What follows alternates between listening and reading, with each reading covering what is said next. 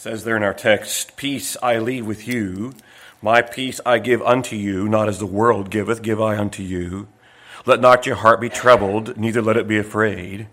If ye have heard how that I said unto you, I go away, and come again unto you, if ye loved me, you would rejoice, because I said, I go unto my Father." And this next phrase, I read that and stopped, "For my Father is greater than I. And now I have told you before it come to pass, that when it is come to pass, you might believe. Hereafter I will not talk much with you, for the prince of this world cometh, and hath nothing in me. But that the world may know that I love the Father, and as the Father gave me commandment, even so do I do. Even so I do. Arise, let us go hence." Let's pray together. Lord, I pray that you bless your reading of your word to our hearts and minds. May we clear it of so many things going on in our lives this week. We've got things we have to do today, even perhaps. May our hearts be still and know that I am God. May that be our heart's cry today as we look into this text and we see the events when you're going home. There should be a rejoicing on their part, rejoicing in our part even today that you have gone home to make intercession for us. You're at the right hand of the Father. You are once again all the glory you had when you left heaven. We praise you for who you are. We worship you this morning, Lord. I want you to know that we worship you. Forgive me of sin, empty me of self, and fill me with your Spirit this morning, please. In Jesus' name I pray. Amen. The word home, I like that word home. I looked on the internet this week, and the most popular songs ever that have the word home in the title. John Denver, "Take Me Home, Country Roads." There also, I never heard it, "The Sweet Home Alabama" was the second one supposedly. At Christmas time, we might sing "I'll Be Home for Christmas." Regarding the hymns, I like "Welcome Home Children." You may have never heard that. It's a beautiful choir piece. I'd like to get that for the choir. "Heaven's My Home," Brother Fox wrote. And then Don Wurtson's, probably his best known song, is "Finally Home." I love that piece, "Finally Home." Anton Dvorak wrote the New World Symphony, number 9. You should listen to it if you want a peaceful movement. Number 2 is called "Going Home." It's a beautiful piece. It's going home, we are going home. And that's with that. So going home is a theme of different things. Christ is going home to the Father, and he doesn't want his disciples to be overly worried. There's going to be worried, but "Peace I leave with you." We need peace. From the book called "You're a Winner, Charlie Brown." Charlie Brown and Linus are looking very serious, and Violet says to them, "What are you two standing here looking so worried about?" And Charlie Brown replies, "We're afraid of the future." She asks, "Are you worried about anything in particular?" Charlie says, "Oh no, we're worried about everything." And Linus says, "Yes, our worrying is very broad-minded." And we are in a very broad-minded, worrying type of world today, with good reason in some regards. We were worried about the balloon over China, what came over from China. I don't know all the details, but I think it got shot down. Woohoo, there we go. We got that one down. There was a news report back in 2015 in San Francisco about a middle school that requires 30 minutes of transcendental meditation. This is 2015. And they have found that if they do the transcendental meditation where they're squatting and crossing their legs. And well, can I just say that yoga is Hinduism? There are some churches today that have yoga in their church. No, we're never going to have yoga. Now, if you want to do yoga, it's your business. But we're not doing the church because that is bringing in the Eastern mysticism to the church. Now, you exercise, it's your business how you exercise. Can I just tell you that yoga, the principles of yoga, and when you close out and you open yourself and clear your mind of everything else, if you're not a Christian, beware. Because there's going to be a spirit wants to come in. We know as Christians we have the Holy Spirit indwelling us. And so when a Holy Spirit's in, others cannot come in. We understand that. But just be careful. Anyway, the school's practicing that. And the author says, so we can't pray or read the Bible in public school, but it's mandatory to practice Hinduism. Matter of fact, it said in 2015, Parade Magazine said meditation is the #1 health booster. It has said that politicians, children, celebrities are all doing it. Shouldn't you? Others seek peace through exercise, counseling, false religions, prescription drugs, illegal drugs, alcohol, or other means. But I tell you, the world's peace does not cut it. It is the peace that passeth understanding, comes only from God. For peace, first of all, we see his peace in 27 Let not your heart be troubled, neither let it be afraid. Ye have heard in 28 how I said unto you, I go away and come again unto you. He was leaving with them, not only the Comforter, but the peace that passeth understanding. My peace I leave with you. My peace I give unto you. Peace I leave with you. The storms are going to come. We know that. Some of you have been through a storm this week. You're going to have a storm this coming week. You may not know about it yet, but you likely, may very possibly. That's just part of life. Remember, afflictions are not the abnormal. The afflictions are the normal in this life. The troubles, matter of fact, Job says it so succinctly, it's as man was born for trouble, as sparks fly upward. And so that is, in this life, we're going to have difficulties. We know that. That's just part of what it is. But Christ wants us to have the peace of God. Peace with God as a child of God. Peace of God as He rules our hearts. There was two painters were asked to paint their picture of what they thought peace was. So one picked a little serene, I'd love to fish in it, a little serene, quiet lake nestled among the mountains. The second painter, with broad strokes, pictured a huge thundering waterfall. And beneath the falls, there was a little fragile birch tree that was bent over with the foam. And on that little birch tree sat a robin on her nest right under the falls. And first one is stagnation and inactivity. That's the first picture. The second picture is rest. Even amidst a thundering waterfall, she could sit on that little branch, and even though her feathers were wet, thinking of cats, her feathers were wet, she could have at peace. Outwardly, Christ has endured the turmoils. Can you imagine how much Jesus went through? We just have 4 Gospels. Matter of fact, John said the world could not contain the books if they wrote all that Jesus did. Can you imagine if we had, I'm hoping maybe in heaven, that they will have a succinct day-by-day, 3.5-year ministry of Jesus and see all that He did. Wouldn't that be amazing to read all that Jesus did while here on earth? That would be glory. Yes, that would be what it would be. But He's gone through this troublesome time. Matter of fact, He's in the Passion Week. Matter of fact, this very night, at the end of John chapter 17 and going into 18, He's going to Gethsemane. He's going to the Pilate's Hall. He's going to Calvary. That's what looms in front of Him. And yet He says to His disciples, peace I leave with you. What an amazing God we have. I cannot say enough about Jesus and what a wonderful God He is. He is. He is. I remember reading one that Adrian Rogers, I've mentioned him before. He said, if I had to do my ministry over, I would preach more about Jesus. I had to do over. That's why we're on our 3rd Gospel. Because I want you to know who Jesus, and I want the world to know who Jesus really is. People typically don't want to know. Why? Because they might be beholding or indebted to someone who not only created them, died for them. That's why the world does not want Jesus. Regarding rest, Henry Drummond, the author of The Greatest Thing in the World regarding love, he said, rest is not some holy feeling that comes upon us in church. It is a state of calm rising from a heart deeply and firmly established in God. Now that's the peace. That's how George Mueller could survive. The stress of George Mueller providing for his orphanages with nothing the night before and praying food in over and over and over and over again the very day he needed it for his children. If we don't have our food planned ahead or enough food in the house for a month, we're woefully short or something. Jesus didn't pray, give us this month our daily bread. He didn't say that. He wants us to rely upon Him. And I know you're relying upon Him for what He gives us. But maybe we need to rely upon Him more. First of all, His peace. Secondly, His perspective in 28. If you loved me. Now, that expression is not to be construed that they did not love Him at all. It's that they had a low view of the Messiah, what He was doing. If you loved me, they did not know exactly. They did not believe in His entire plan, if you remember.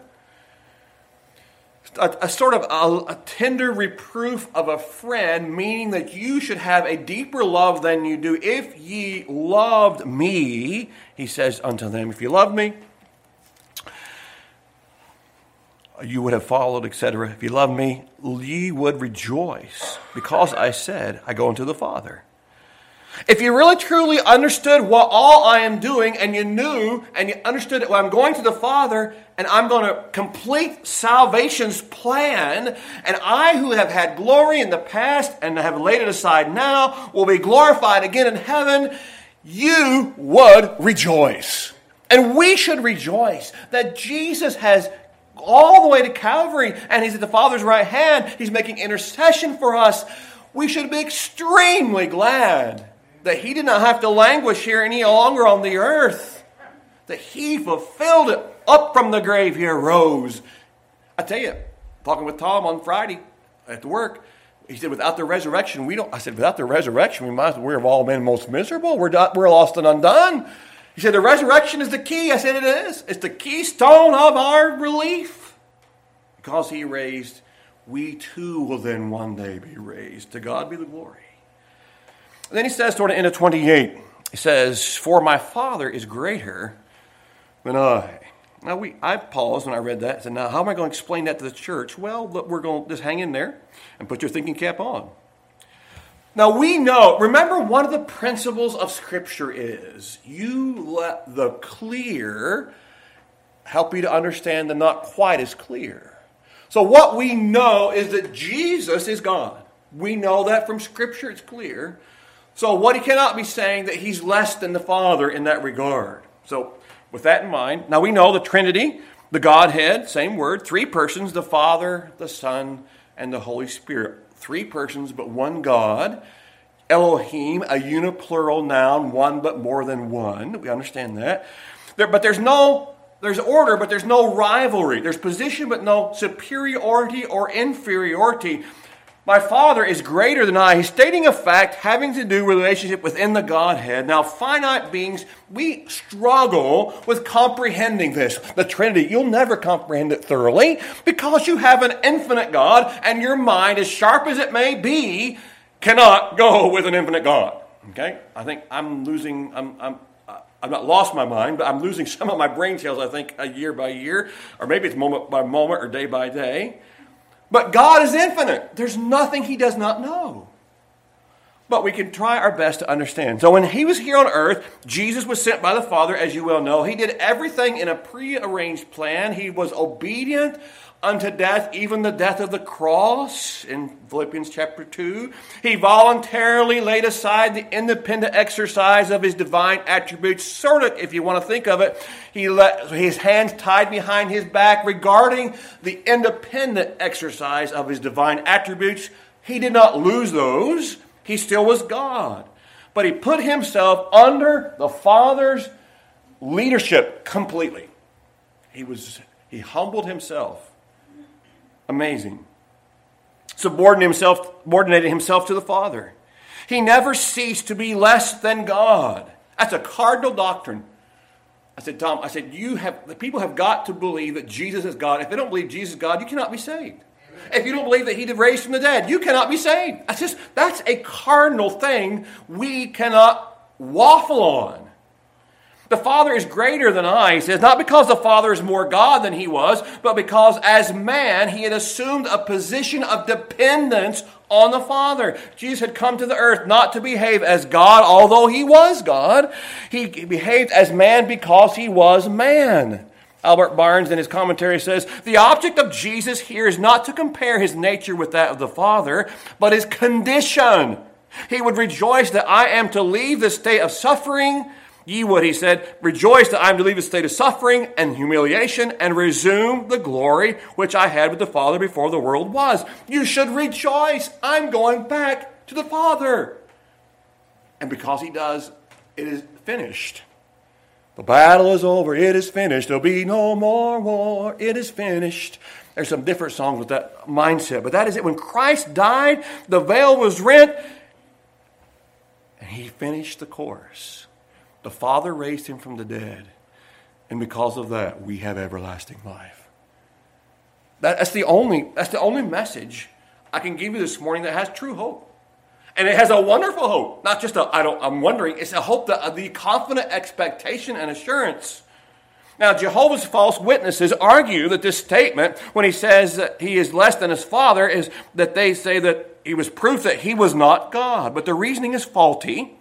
Do you remember John 1:1? In the beginning was the Word, and the Word was with God, and the Word was God, not was a God. The Word was God. In John 5:18, the Jews accused Jesus of making himself equal with God. He didn't back off or correct them. And John 5:58, the response of the hostile attacks of the Jews, he said, "Verily, verily, I say unto you, before Abraham was, I am." John 10:30, I and my Father are one. The Jews picked up stones to stone him. Why? Because they knew exactly what he was saying, who he was. And John 14:9, same chapter. Have I been so long with you? And yet thou knowest not me, Philip? He that has seen me has seen the Father. And how sayest thou, show us the Father? Thomas said, my Lord and my God. And Jesus did not rebuke him for some kind of blasphemy. He received the worship and commended his faith. My Father is greater than I. We must interpret that in light of what we already know. Jesus is God. So what is he saying? During this time of humiliation on earth, and by the way, it was a humiliation. Can you think for just a moment, put yourself in God's shoes, if you would, other than have shoes, and you are living in perfect glory, and you are all powerful, and yet you willingly was placed into the womb of a human being. And you were, small, the thumbnail size, I don't know how small it was to start. And then you grew, and then you had to live life on this earth as a human being. You who made us. And yet you did that. And matter of fact, not only did you not receive glory, you were treated terribly. You were killed. And now, for eternity, you are no longer the spirit form that you were in eternity past. You have been, I'm going to use respect, saddled with a body. And for eternity, we're going to worship Jesus, who now we can see. And he did that for you and me.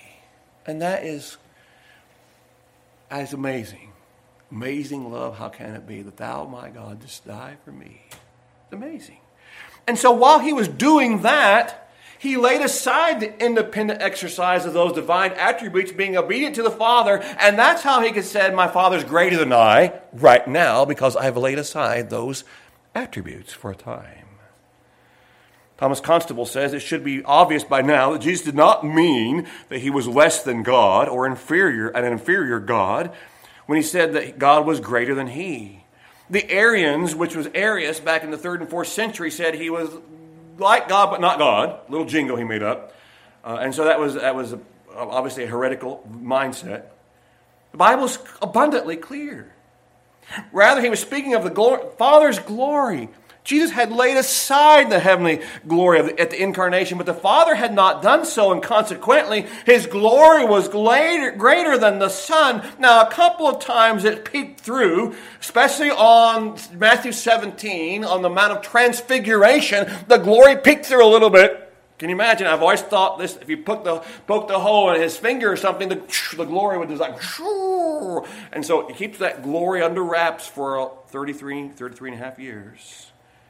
I can tell you now, though, he's glorified in heaven, and so will he be, and rightly so, for eternity. He was not just God, but he was man. He was not just man, but he was God. He was not half man and half God. That would be a demigod, we call it today. He was 100% man, 100% God. He was manifest in the flesh, a mysterious, perfect blending in one person. If you read a history of the church, you find there's been struggles with that. How does that work? We can't understand it completely, but I can tell you the Bible is clear. He's completely man, completely God at the same time. Hypostatic union. He's speaking to these words in the upper room. He's preparing to go back to the Father by way of crucifixion, resurrection, and ascension. He's about to go back to glory. Listen, if you knew that I'm going home, you should rejoice with me. Rejoice. Rejoice. He's going home. That's why I often will call it, for a believer, Mr. Miller is about to get his home going. And that's what it's going to be, by the way. I'm looking forward to my home going. My mom, dad's had it. My mother-in-law, father-in-law's had it. Someday I will give my home going. Someday you as your child of God will as well. If you love me, you would rejoice because I say I go to my Father. My Father is greater than I. What a glimpse into Christ's understanding. He invites them to rise above what his departure is going to mean to them and consider what it will mean to him. Their love for Jesus should allow them to be happy for him. He's going away, since the journey, albeit through the horrors of the cross, will take him again to the intimacy of the Father's bosom. They should rejoice. Oh, Lord, you're going back to your Father. We are so happy for you. That would have been the response. You should rejoice. I'm telling you, we waited in line for quite a while on Friday evening to say our condolences to Mr. and Mrs. Staker, Dr. and Mrs. Staker. What Marty is holding on to is that Michael knew Christ as Savior, gotten right with the Lord, and someday he will see his 34-year-old son, who passed away very unexpectedly. He'll see him again. I'll see you again. I'll see you. There's a home like that. I'll see you again, and we will.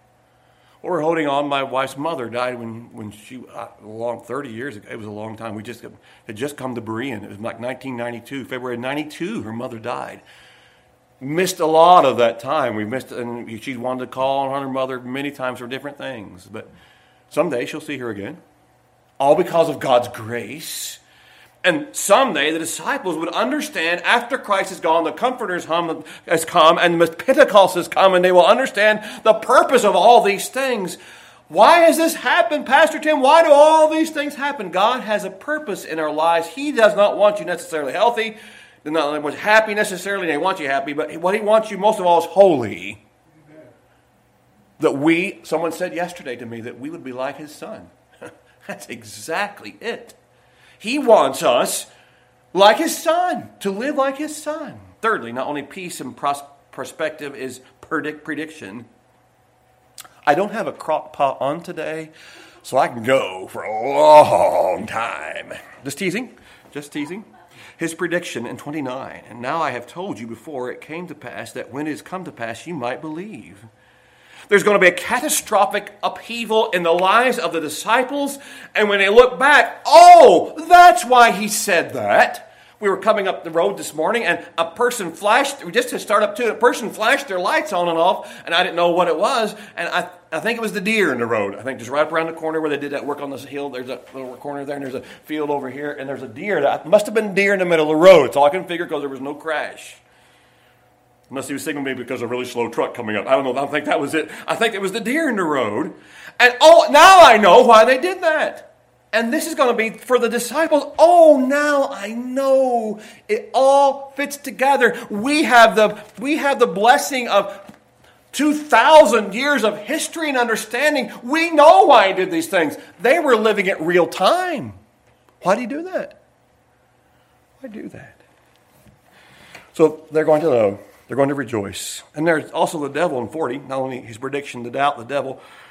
Hereafter I will not talk much with you, for the prince of the world cometh and hath nothing in me. Now just think for a moment. We are on the night when he is betrayed. Perhaps the devil has already got Judas' woeful soul connected with the people who are going to come to the garden. And perhaps they are already coming. The prince of this world cometh. It could be that. It could be far deeper than that. But perhaps he understood and knew that the group was already organizing to come to get him out of the garden. I'm not sure how, but the prince of the world is coming. That's one of Satan's titles. This kingdom of this world are his now, but they will become the kingdoms of the Christ, as George Frederick Handel really succinctly, musically took Scripture and put it together. Satan did not know, but his own downfall and doom were at the cross. He's so busily preparing for the Lord. Oh, I'm going to get... And remember, I tell you, if you want one way to know the Bible's true, the Jewish people. God has preserved the Jewish people. You want to know, is the Bible true? Is God real? Yes. Read the Jewish history. Say, we're going to get them. Jesus on the cross, and I will win. Actually, he loses. Crush the serpent's head. Bruise his heel. The seed will crush his head. And aren't you glad for that? He's got prepared.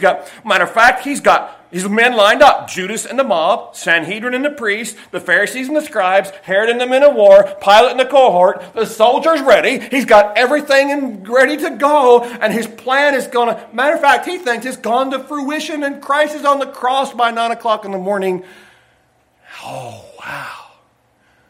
I've won. The Long War Against God. Henry Morris, you should read that. It's a good book. But he just loses. Matter of fact, he was wrong. Hereafter I will not talk much with you, for the prince of the world cometh. Don't you love this last phrase? Nothing in me. There is in me no principle nor feeling that accords with his. There's absolutely nothing. Therefore, there's nothing by which he can prevail. If you had water that had no particles of metal in it, you could put your hand in the water with electricity and be okay. You get electrified. I have, in our one remaining aquarium, we have a heater in there. And I'm always hesitant because it's electric. And you have to put your hand, I did it this morning because it was 84.2 degrees, a little bit higher for the fish. It's got to be like 82. Put my hand in there and twist it around to get it a little bit cooler. But I'm always hesitant to put my hand in water that has something electric in it. But back to my topic at hand, if you are water and you have nothing in it, no foreign substance, you won't get electrified. Because see, it's those particles inside the water that attract electricity. That's why you're going to get that most likely, because most water is not pure enough. The pure truth is this: there was nothing in Jesus at all that would attract sin, or he is impeccable. The impeccability of Christ. Impeccable. He cannot sin, could not sin. He did not have it in him to sin. But Pastor, I think I've been studying something, and there's the impeccability of Christ, the impeccability that Christ, well, he really could have sinned.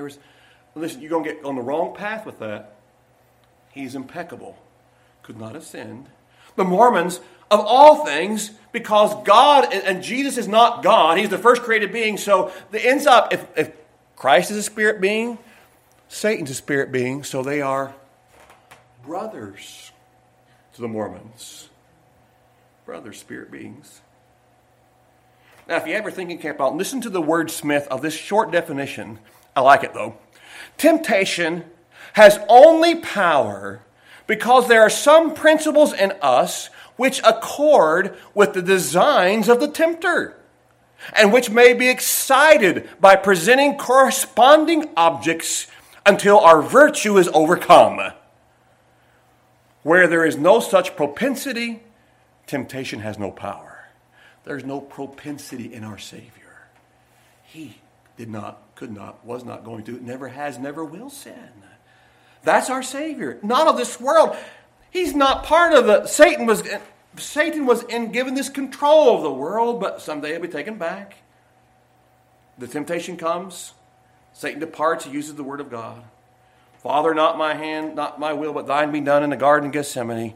And Christ successfully does what the Father has asked. And finally, his purpose, testimony to the world, but that the world may know that I love the Father. Two purposes, testimony to the world. Then the world would know that how great was the love he had for the Father. He was obedient even unto death. Our view of Christ's death is the subject of so many of our hymns, and rightly so. It's centered on his love for us. He loved me and gave himself for me. And how should I respond? But we find that we look at Calvary, we see the sin offering that the cross wrought for us. Jesus looks at the cross and see the burnt offering that was wrought for the Father. You see the difference? He looks at the cross. I'm successfully completing, dying for mankind, yes, but I'm successfully completing what my Father wants. We looked at the cross and said, praise the Lord, Jesus died for me. There's two different views there, if you would. Both are absolutely accurate. It's your point and the reference there. So a testimony to the world, a tribute to the Word. As the Father gave me commandment. His unqualified, unquestioned obedience to God is a great example for us to follow. And there's also the teaching on the way. Arise. Let us go hence. It's kind of an abrupt talk. A different thing. Remember, they were reclining by the table. He gets up, arise, let us go hence. Now, if you're like most groups getting up from the table, they don't, oh, let's jump up, we're on our way. Okay, well, I guess we got to get up now. And so we start gathering our stuff together. It's possible that 15, 16, and 17 are all in the upper room and then they leave. Or it's possible they leave now and he continues on speaking. But if you're walking in single file, it's going to be hard for number 11 to hear what Jesus says over here, unless perhaps he's in the middle. Either way you want to look at it. One man says, he could have said, get up, let's run for our lives. No, because he was going to do what the Father wants. Let us wait. Let us do. It was sent to me this week. The world is changed by our example, not your opinion. The world is changed by your example, not your opinion. He was the quintessential example of obedience. Obedience motivated by love gives Jesus a warm blanket of peace, if you would, in the midst of the chilling storm. Someone said anxiety has been described as a thin stream of fear trickling through the mind. If encouraged, it cuts a channel into which all other thoughts are drained. Anxiety. Let us rejoice. If you're a believer, let us rejoice in what Christ has done for us. If you're a carnal Christian and you're sort of trying to keep your foot in the world and trying to keep the other foot in Christianity, it does not work that way. They almost always fall off on the world side.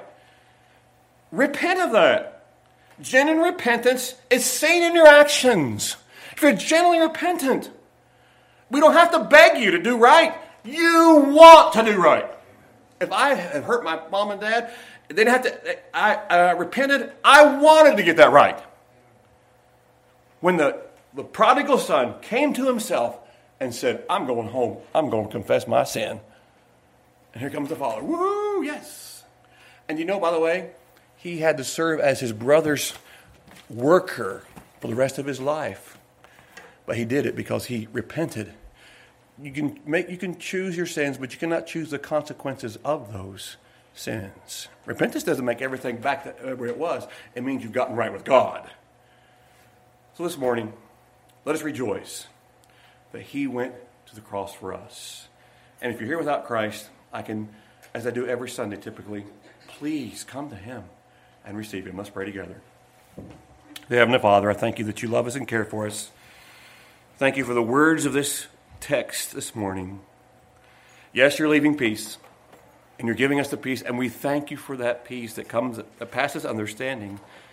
But Lord, if even be one person listening via live stream, later on podcast, or even this morning in our congregation, I pray, and they do not know your Savior, pray that you work in their hearts and lives. May we as your children, may we following you this week.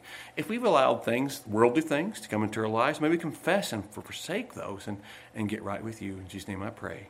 Amen.